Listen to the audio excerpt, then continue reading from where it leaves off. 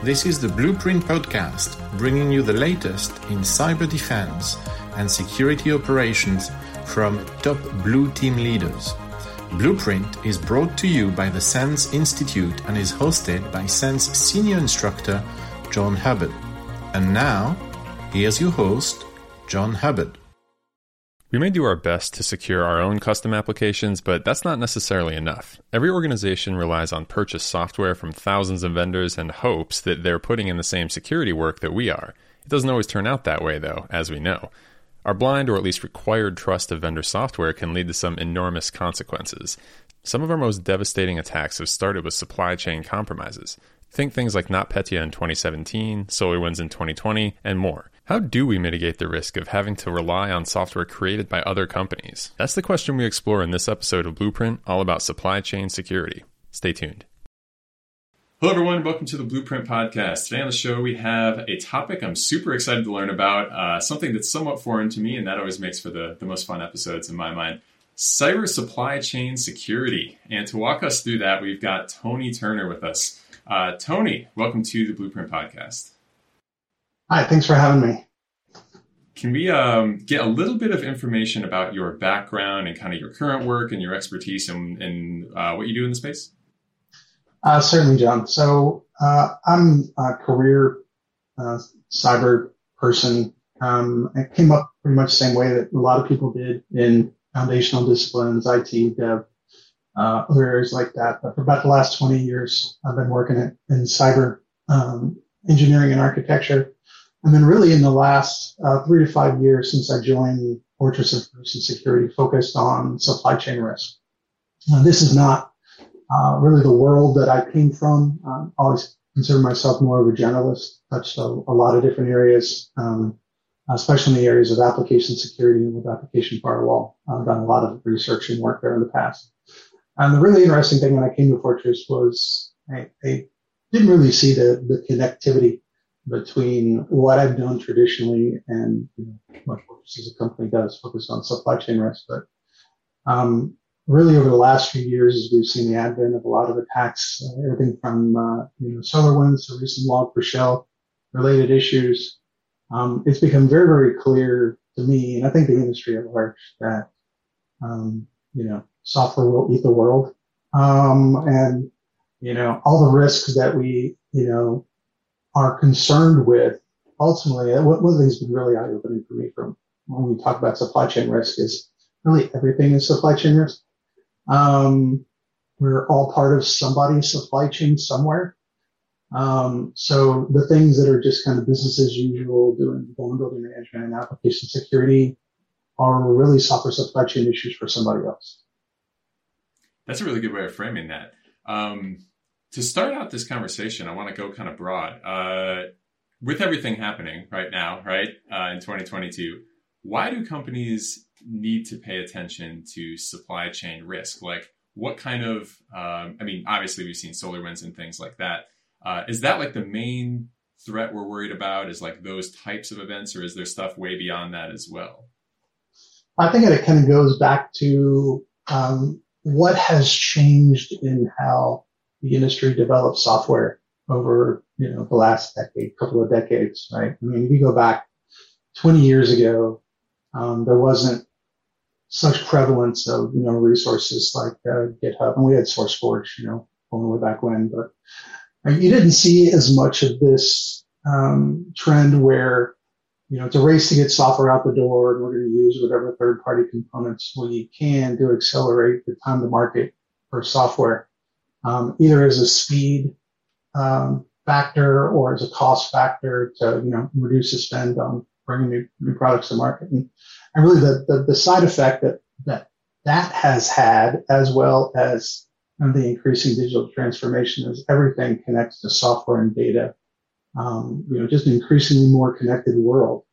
And you add it all up and you wind up with this ecosystem that is extremely fragile, where people largely don't know what's going into the products that they're developing and delivering. And they don't really care for the most part. I think it's, what are my core business objectives? Well, it's to get a product in front of my user base and get them to start spending money with us, right? And security and the provenance of these components winds up being kind of a afterthought. People think about it when the government tells them that they need to care about it, or a customer's contract requires them to disclose certain bits of information that maybe they don't even know. It brings this stuff to the forefront. And I think most organizations traditionally have not cared as much about this, except as it relates to compliance and contractual drivers, but I think that's changing. When we see like a lot of the, financial and even legal penalties that are being leveraged against executives inside of companies that are responsible for software delivery, I realize that they have a lot more skin in the game than they ever thought that they did before. The customers are clamoring for more secure software. Look at the impacts from SolarWinds, to SolarWinds themselves, financially, as well as the impacts on all the downstream customers that use SolarWinds. And really, SolarWinds is a really interesting one for me because, I always kind of thought of this as a traditional, IT infrastructure, IT security related product. But being as much as we work in critical infrastructure, what was really eye-opening for us was how deeply these products are ingrained even in the OT and the ICS environments. And, credentials are credentials, right? So, if you're managing credentialed access to an environment, it really doesn't matter. Like, you have the keys to the kingdom.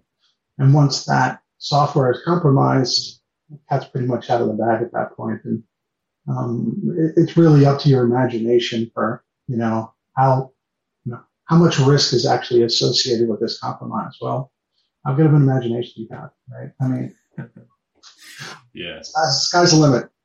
Yeah, exactly. So I'd love to talk about this kind of from two angles, both the customer of a vendor that might get compromised and the vendor itself that's trying to make sure your own software doesn't get compromised. Let's start from kind of the customer angle first. If you're someone that buys software like SolarWinds or any of these other things that might get compromised, every company is full of software that could be compromised. Where do you even start with that sort of thing? Do you take some kind of prioritized, risk-based approach? I assume you do, I guess. How do you go about even, considering what do I need to focus my attention on given all these options? Yeah, so I'm a really big fan of Idaho National Labs. For those of you who are familiar with the national labs, INL has a methodology referred to as CCE, or consequence-driven cyber-informed engineering, which is really kind of a different approach to looking at how we address cyber risk and really kind of prioritize on the controls that need to be put in place to ensure that we don't have a bad day, right?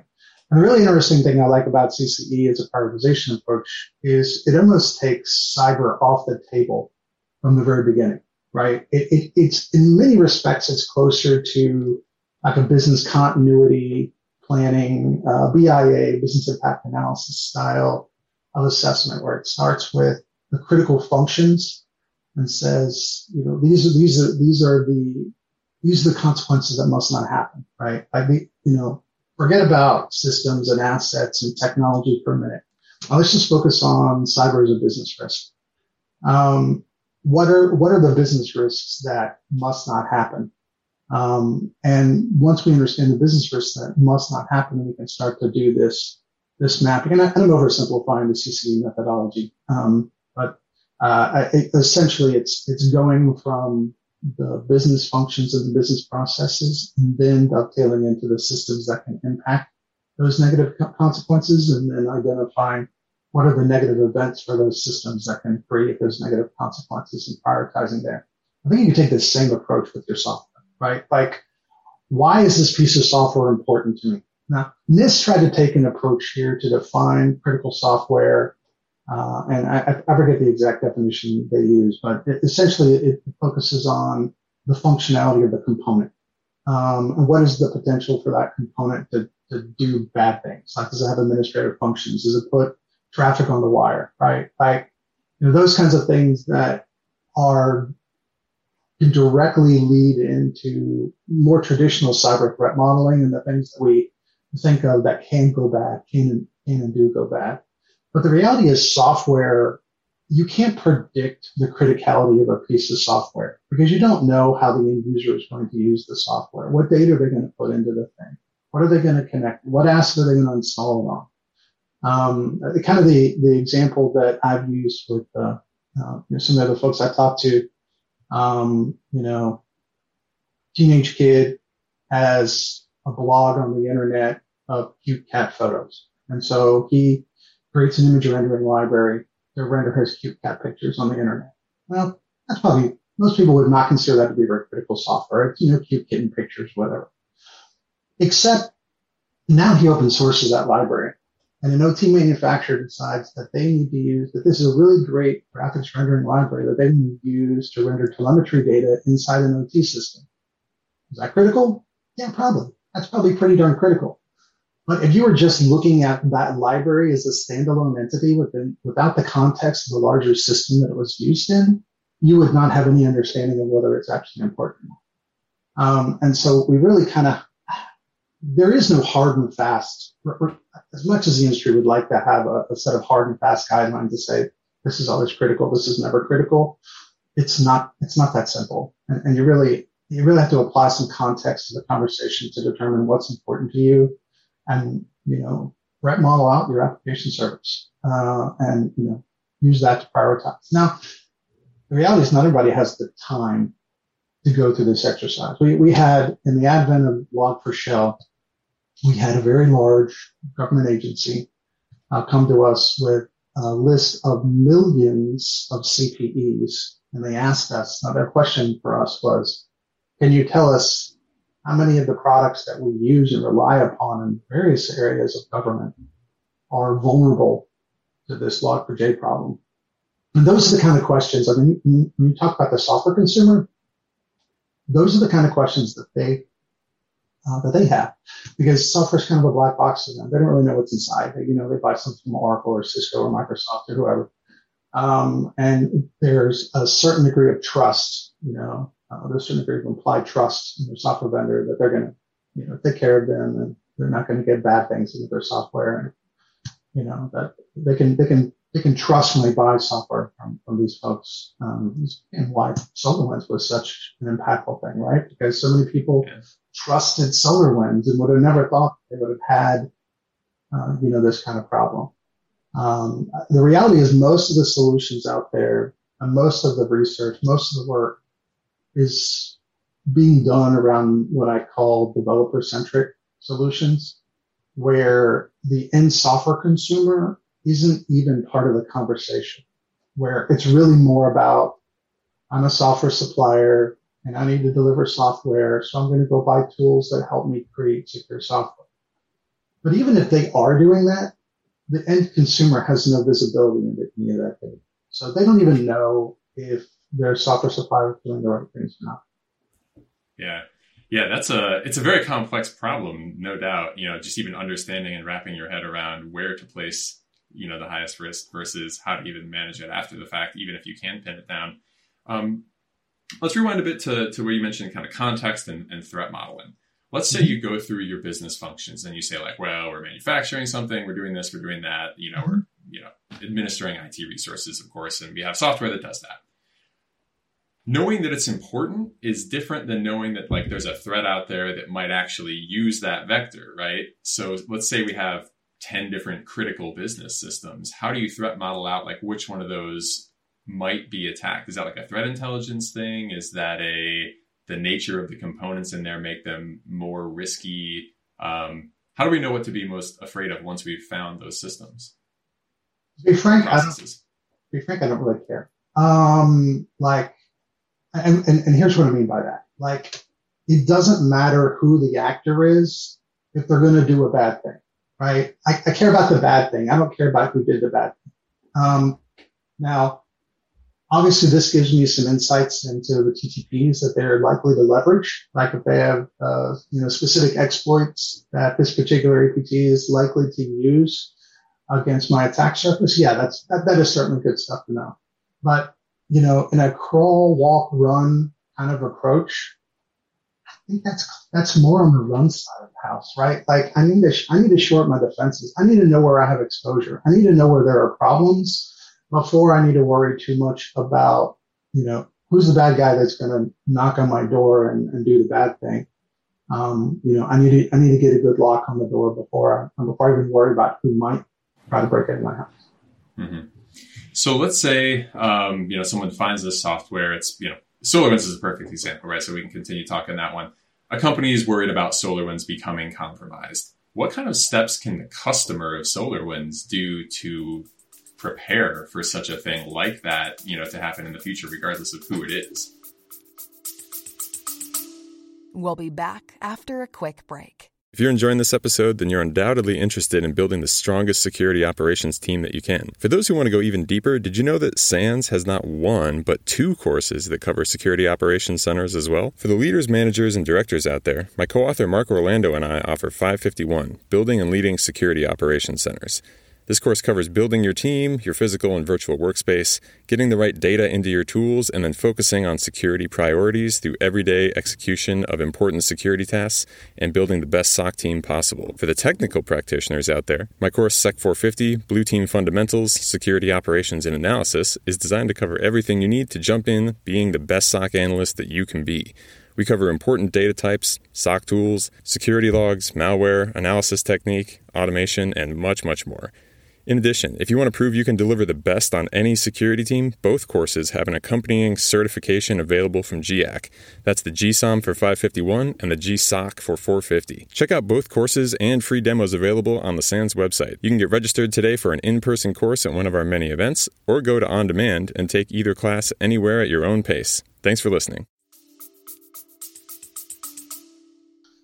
So SolarWinds is simultaneously a really great example and a landmark case at the same time that it is a terrible, terrible example.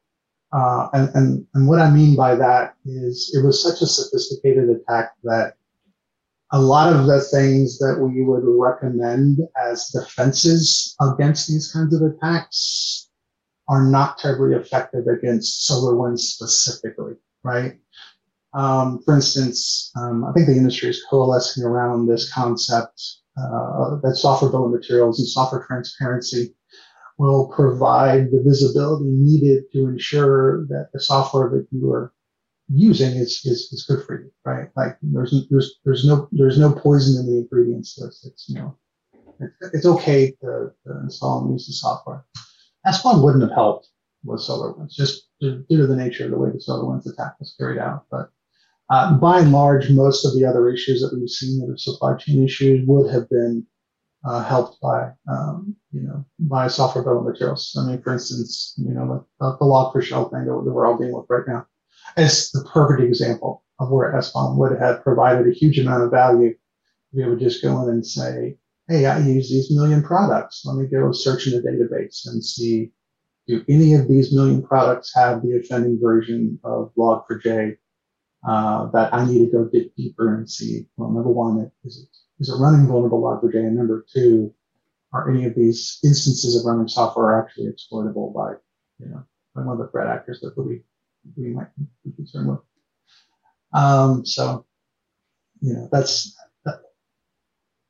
That's kind of my take on it. I may have missed your prevailing question.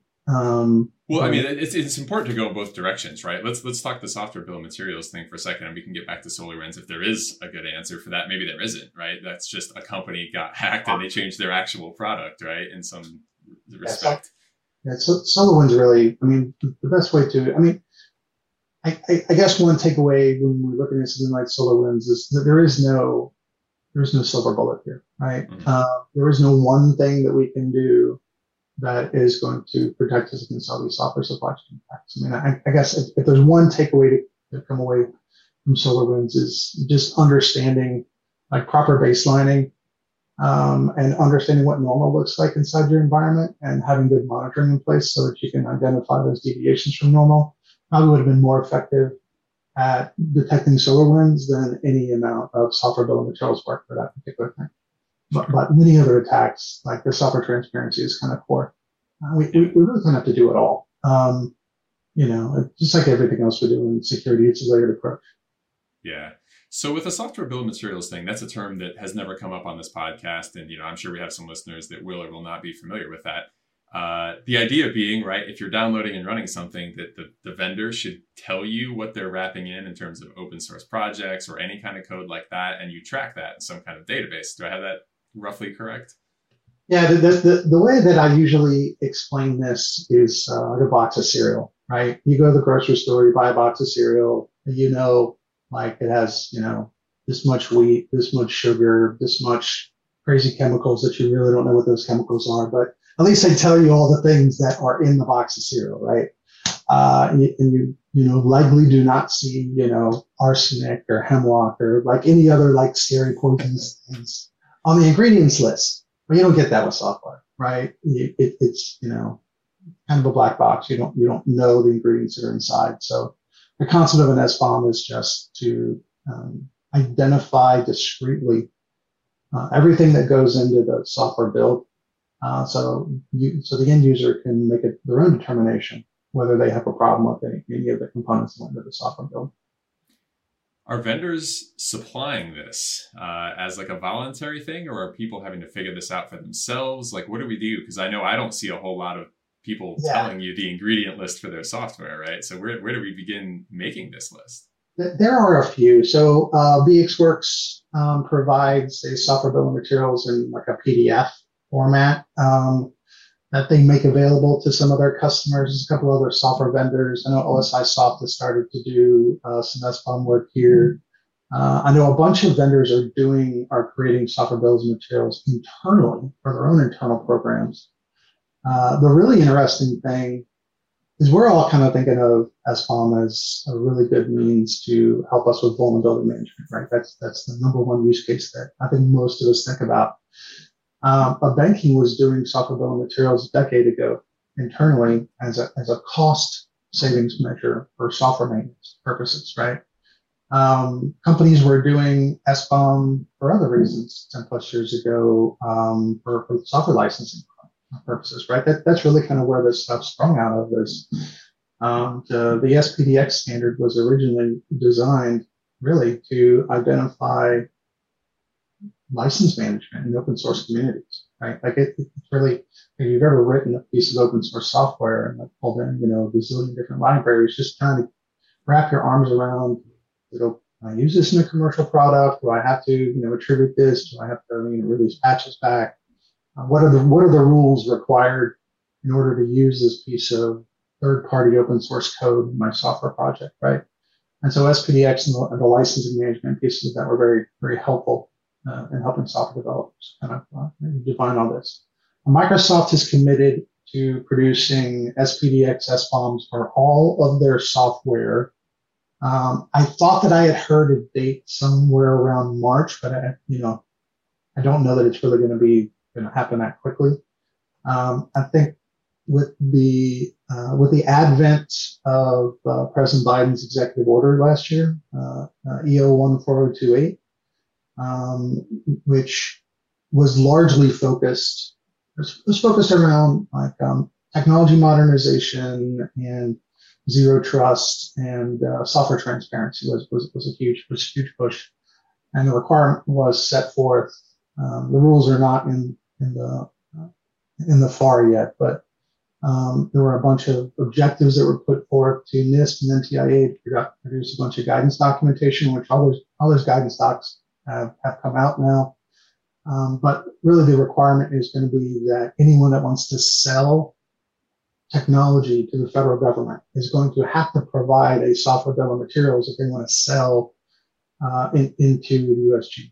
And I think we all know that the USG is probably one of the, if not the largest supply chain on the planet. So we're already working with most of the vendors that we would care about getting SBOMs from in the first place. So I think the general thought is once, the Microsofts and the Ciscos of the world get used to giving them to U.S. government, then it's really not that big of a stretch to move beyond so that they can also be used for commercial purposes as well. But you're right. There's not many people that are doing this today. And those that are not sharing. And so a lot of what we're looking at within this SBOM ecosystem is not just creating the document isn't terribly helpful.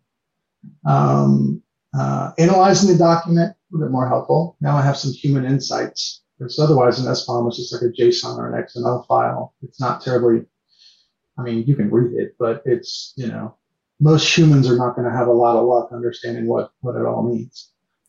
So the analysis is super important so that we can get some real insights. But the sharing infrastructure and how do we move the data around and how do we do it in a secure way winds up being almost as important, if not more important, than having these things. I think the risk that we run into in industry is this winds up being a compliance exercise and people don't ever derive any value from it. And that's the thing that we're really trying to guard against, to say, yes, there are compliance drivers here. We will meet those compliance drivers, but every step in this chain, we need to be producing value to both the supplier and the end consumer, and maybe multiple downstream consumers of that data, and start talking about integrators and other folks like that who are both suppliers and producers. Gotcha. So is that the kind of thing you do at work on a day-to-day basis? Do you help companies like understand and derive value from this stuff? So what is it that you're typically doing for them when you do that? Yeah. So for us, we have this concept of an SBOM analysis engine that at each step in the process, we think of them in terms of transactions, right? And it's really easy for us to think of it in terms of this way because we use a blockchain on the back end of our solutions. So when a supplier wants to then commit that transaction on the blockchain for that SBOM, I need to be able to tell him what it is he's sharing. Like maybe I'm a defense subcontractor and I just want to share this SBOM with the Navy, right? I don't only have to do this, you get it. But I need to know, because this is part of the bid package, right? Like if I give a bad answer here, I could tank the entire deal. Like I might not be able to sell this, multi-quadra billion, million, trillion gizmo to the Navy that I want to sell if I give them a bad SBOM. It can be very impactful. So I need to be able to help that defense contractor understand what it is they're sharing before they share it, and then provide them assurances that the sharing of that data is going to be contained only in those places that they want it to be, right? So it only goes to the Navy. It doesn't go to the Air Force. It doesn't go to a competitor. It doesn't go to, the internet, right? And then also provide them assurances that data hasn't changed, right? That we're, have good, high integrity copies of that information. And then once that data then shunts down to the Navy, whoever the end consumer is, then they get a similar analysis because we don't know what they're getting either, right? And again, we want to move this past the compliance exercise. Now, procurement officer might only care that they got the SBOM. Okay, good, we're done. We check the box, we're done. But security teams are going to want to see, okay, what did they share with us? Is it a problem? Are we buying a product that's already full of vulnerabilities, from day one? So that's all kind of part of that. But we are positioning software solutions that manage this full end-to-end process for our customers. So when I say derive value, some of that's delivered by the product and some of that's delivered by, consultants that we have on the team, because not everything is going to be explainable by just a product, right? Sometimes you just need help, operationalizing a new process. And this is going to be a new thing to a lot of people. Gotcha. That's an interesting take. I never really even thought about it like that, in terms of being able to, be something that derives whether a contract goes through or not. But I mean, it makes total sense, right? That's a significant driver in, is the business going to get to move forward, sell a product, get a contract, whatever. Hey, cybersecurity leaders and SOC managers. If you've been listening to this podcast for a while, you know about SANS Management 551, Building and Leading Security Operations Centers. It's a course made for anyone looking to build, improve, or be their most effective in leading a security operations team. But what I wanted to say was, since the release of Season 2 of Blueprint, we've had some exciting updates that I wanted to let you all know about. I'll start off by saying this. If there's one thing I've been surprised by this year, it's how quickly the new 5-day version of 551 has taken off with security ops team leaders around the world. We've seen continued rapid growth and interest in the course, no doubt given to probably the high rate of enormous damaging cyber attacks that have been happening over the last couple years. What you might not have heard is the good news that due to the popularity, GIAC immediately jumped on building a brand new security operations leadership certification to go with the course. So now, if you take Management 551, not only will you get 5 days of the standard SANS level of intense hands-on training with exercises, perhaps with Mark Orlando or myself as your instructor, but also a unique chance to be one of the first people in the whole world with the GIAC GSOM certification for security operations management. I'll tell you, this class is really, really fun. If you join us online or for one of our live classes, you're going to be taking the class with a peer group of security operations leaders from organizations all over the world and working with them on labs, facilitated discussions, and on our Cyber 42 exercise, which we run at the end of every day of the course. So this is a highly interactive and social course where you learn not just from the instructors, but also build your network of other security leaders who you can discuss your specific problems with and pick up best practices from as well. How cool is that? If you aren't sure if the course is for you, head on over to sans.org/MGT551, where you can check out the course syllabus and take a free demo section of the class. Thanks for checking it out and hope to see you online or at a conference in the near future. Now, back to Blueprint.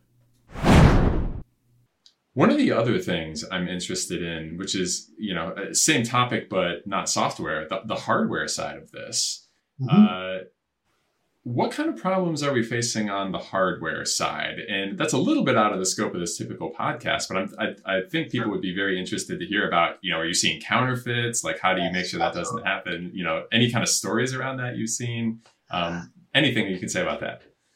Yeah, the thing that we see more often than not, and this may be somewhat disappointing, maybe not, depending on your perspective on things. But what we see more often than not is manipulation to bypass import restrictions and use of technologies like, for instance, like the National Defense Authorization Act specifies certain banned Chinese suppliers like Huawei and Dahua and Hikvision that we're not allowed to use in critical infrastructure and U.S. government, right? But one thing that we have seen pervasively is that companies that are selling to USG will white label banned components in their products for whatever reasons. One example that we have used in the past is there's a multimedia product used for video surveillance used by certain U.S. government agencies. I mean, this is a product that would have access to some very sensitive information and would be a very attractive target for our adversaries. And the network transformer in that product is manufactured by a company called TRXCom, or so it seems. What we discovered once we got under the hood a little bit and started diving into, that's what we do full hardware teardowns in our lab to get at some of this information. And what we discovered was actually a Huawei. It was a Huawei component. It was a network transformer. So we typically focus on networking and compute, data storage, those components that have the what we call smart components that have the capability to do something nefarious to the larger product. Like, I don't get too hung up on, hey, you've got a counterfeit resistor in your product. Okay, that's that may be a mean time before failure problem if it was a low quality component, but adversaries are not going to hack us because the resistor went bad. It would be very unlikely, right? Sure. Now, the reality of hardware compromise, this is one of those things that even though there is a risk, there's definitely real risk. And you do see bad guys doing things like hardware implants. We see multiple instances of this. Like I said, it's more often they're just trying to make some money and bypass restrictions. But the thing that you always have to remember is in a hardware-borne attack, it's much more challenging to carry it out. Because hardware compatibility and hardware interfaces are nowhere near as flexible as software interfaces are, right? So, like, if I have, PLC, and there's CPU in this programmable logic controller, there's probably only a few options that I have for another CPU that I can put in this thing and have it still work right. or the storage. And there's limitations in what I can do there. And if I'm not compromising the product itself and I'm compromising an upstream component, well, how do I know where that component is going to be destined, right? Like let's say I'm backdoor a CPU. Like, I know that's a terrible example, but let's just say for the sake of discussion that that's what I'm trying to do as the adversary. I need to know where that CPU is going to be installed. And how many do I need to backdoor? And which ones? Which lots do I need to target? Like, who's going to buy them? Like, there's just so much more complexity in connecting everything up and making sure that compromise that I did is destined for the product that I actually is my ultimate target. Yeah. With software, it's almost more kind of a watering hole style mechanism where it doesn't really matter because everything runs pretty much, runs off a handful of architectures, but it's, we have a lot more commonality. You take a x64 bit, Windows system, it runs, 75% of the plant, software on the planet, or 60% or whatever the numbers work out to be. But it's really easy for me to, as a bad guy, to get a software compromise in place that's going to then own that Windows 10 box. That's really not that hard to do. And there's so many possibilities, right? Am I going to compromise the driver stack? Am I going to compromise the OS? Am I going to compromise some other third-party application that you use? Am I going to compromise? I mean, there's so many options for me to pick from, and I don't have to be stuck to it, right? Like, I can change my approach. Like, I can get halfway through my attack and realize that something's not working correctly, and I can pivot and I can change my approach. How do you pivot a hardware attack? That's a little bit more challenging to do. I mean, I don't want to underplay the severity here because it is super important, but my own personal opinion is I think we get a little emotionally blown out on some of the hardware attacks. It winds up being more kind of this, what I refer to as a Hollywood style attack. That, our emotional response conflicts with the risk management center in our brain. And, I think sometimes we tend to focus on the wrong things. Yeah, that's kind of where I was hoping to go with that. Is like, and it sounds like you already answered it. Should the average, non-government, non-military kind of group worry about hardware compromise and stuff like that? To me, that makes sense, right? It's like, well, if I was an attacker wanting to get into a company, like, I just phish them, right? I'm not going to figure out how to implant firmware, right, somewhere, or like, the super micro thing. Like, that's something a lot of people heard about, Yes. Like, scary, sounds like a Hollywood plot, really impressive if someone pulled it off in a useful way, but like, that's so much harder than anything else. Right? Yeah, it's harder, but at the same time, it's going to be much more challenging to detect too. Right? Yes. So, like, it's going to be a lot easier to find software that's behaving badly than hardware that's behaving badly. So, it's definitely more difficult. But you could argue that there's significant reward for the attacker in executing an attack. Yeah, certainly. I mean, that seems like, like you said, the realm of, governments and militaries where like ultimate persistence, long-term kind of staying in the environment is what's paramount. And like that, yeah, I mean, that's hardware, right? If you can get it in the hardware, they're not going to find it. All that kind of stuff is going to be much better kind of suited for really high value targets. So I guess to kind of wrap this up, where do you see these conversations and this kind of thing going in the future? It sounds like SBOM and more of it is what we're going to be seeing. Anything else you want to kind of add? Yeah. So it's really interesting. I've long been associated with OWASP, an OWASP chapter leader and OWASP project leader. And coming from the AppSec side of the house, it makes sense that I would naturally gravitate to OWASP style projects, right? But there's really two competing SBOM standards out there now. SPDX, which is older, been around for a long time, it's a Linux Foundation project, and then a newer format, CycloneDX, driven by Steve Springett and his team. as part of an OWASP project. And it's much more laser focused on those security use cases than SPDX is. So a lot of security people kind of including us, have naturally gravitated over to CycloneDX.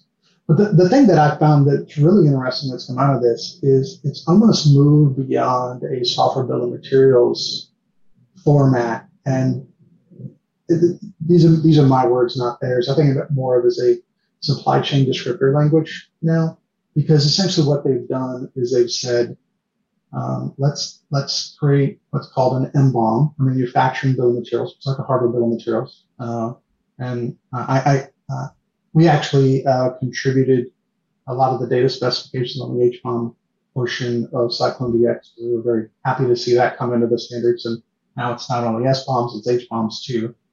But then they also added this concept called a SaaS BOM or SaaS BOM, which is really about describing services, APIs and services that connect disparate pieces of software together. When you think about the way software is built today, that's very much the way the software is built today, right? So that's an interesting new concept that is pretty unique. That I think people are going to start going down, especially as we start getting more focused on the cloud security use cases here. And then the other piece, they've added this capability called OBOM, which is like an operational BOM, which is more about configuration data. And my point earlier about context mattering, configuration is some of that context that matters, right? So I may have a terrible piece of software that out of the box in the default configuration is okay, but if you check this one box in the configuration, it's a hot mess, right? So being able to combine the SBOM with the configuration details to actually understand what this looks like, I think is super valuable. The other area that I see really kind of exploding here and may even become as big, if not bigger than SBOM itself, is this whole concept of a VEX document. VEX stands for vulnerability exploitability. And really what it comes down to is an SBOM is a static, passive attempt to identify component versions and from that deriving vulnerabilities that are associated with those components, right? But there's no dynamic interaction here. Anyone that's ever done like use a SAS scanner or done static analysis on software knows that they're very prone to false positives, right? I see some things that tell me that there might be a problem here, but we haven't validated anything yet, right? Well, SBOM is no different. And SBOM in some respects, maybe even worse than that, because what you wind up with, since most software today is about 80 to 90% third-party open source code, right? And a lot of that open source code is vulnerable. But a lot of times when people use these components, I may pull in a library that is, 1,000 lines long, and I only cared about the first 20 lines of code, right? Like a whole bunch of that library may not be used anywhere in my software. And the parts I'm not using could very well be the vulnerable parts, right? So even though I'm using that vulnerable library, it's not exploitable. There's no code flow that will let you land there. None of those variables are influenceable by users of the software. So do I really have a problem? Well, I have a hygiene problem, but do I really have true security risk in this thing? Well, VEX is designed to kind of do some false positive reduction on all the vulnerabilities that are coming out of the SBOM and provide a mechanism where the supplier can then provide an authoritative answer to say, this product is affected or not affected by a specific CVE for a specific component, right? And there's a lot of work that's going into this today. And I think the fear that a lot of people in the industry have is that SBOM is going to create noise, and it's going to cause people to go run around chasing their tails on issues that don't exist. That's not the only fear of SBOM. There's other detractors that suppliers will try to inject into the conversation. But for the operators, I think that's the number one thing that for people that are in the know, that understand how this stuff works, to realize that the SBOM itself, by itself, is going to produce a lot of busy work that may not result in actual security value. And so we have to have a mechanism to turn that into something that is actionable. And the way I kind of couch this to my team internally is think of the SBOM as a prioritization mechanism, right? Like instead of having to look at the entirety of the world of software, now I'm only looking at 100 potentially vulnerable components. And I can laser in on just that. And I can start to do things like maybe I do a very targeted penetration test that only looks at the vulnerabilities that have been identified from the SBOM to determine whether they're exploitable or not. And our VEX service at the sensor level did, right? We're saying, based off the SBOM, it says that you have vulnerable Log4j in your product. Okay, great. Let's do a very, very laser focused, called pen test for want of better terms, that is really only validating whether that vulnerability is actually present and actually exploitable in your product. And then produce a result and then issue a VEX document that then informs you. And the other interesting thing that's come up with VEX is this doesn't have to be a one-way conversation. This can be a two-way conversation with the supplier. There's no reason why the VEX has to come from the supplier. They're the best place to issue the VEX because they know the software, right? Third parties like me can produce VEX documents based off the results of our testing. That's fine too.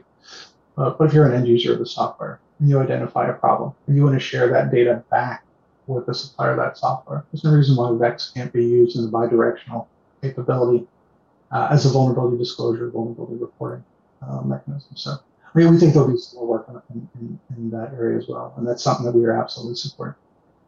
Very cool. So, obviously an incredibly complex problem, whole lot of different angles and ways to look at it, mixing configuration and software and managing it through the whole life cycle and all of that. But it sounds like there's some good efforts kind of underway and existing and continuing to grow. So all of that's awesome.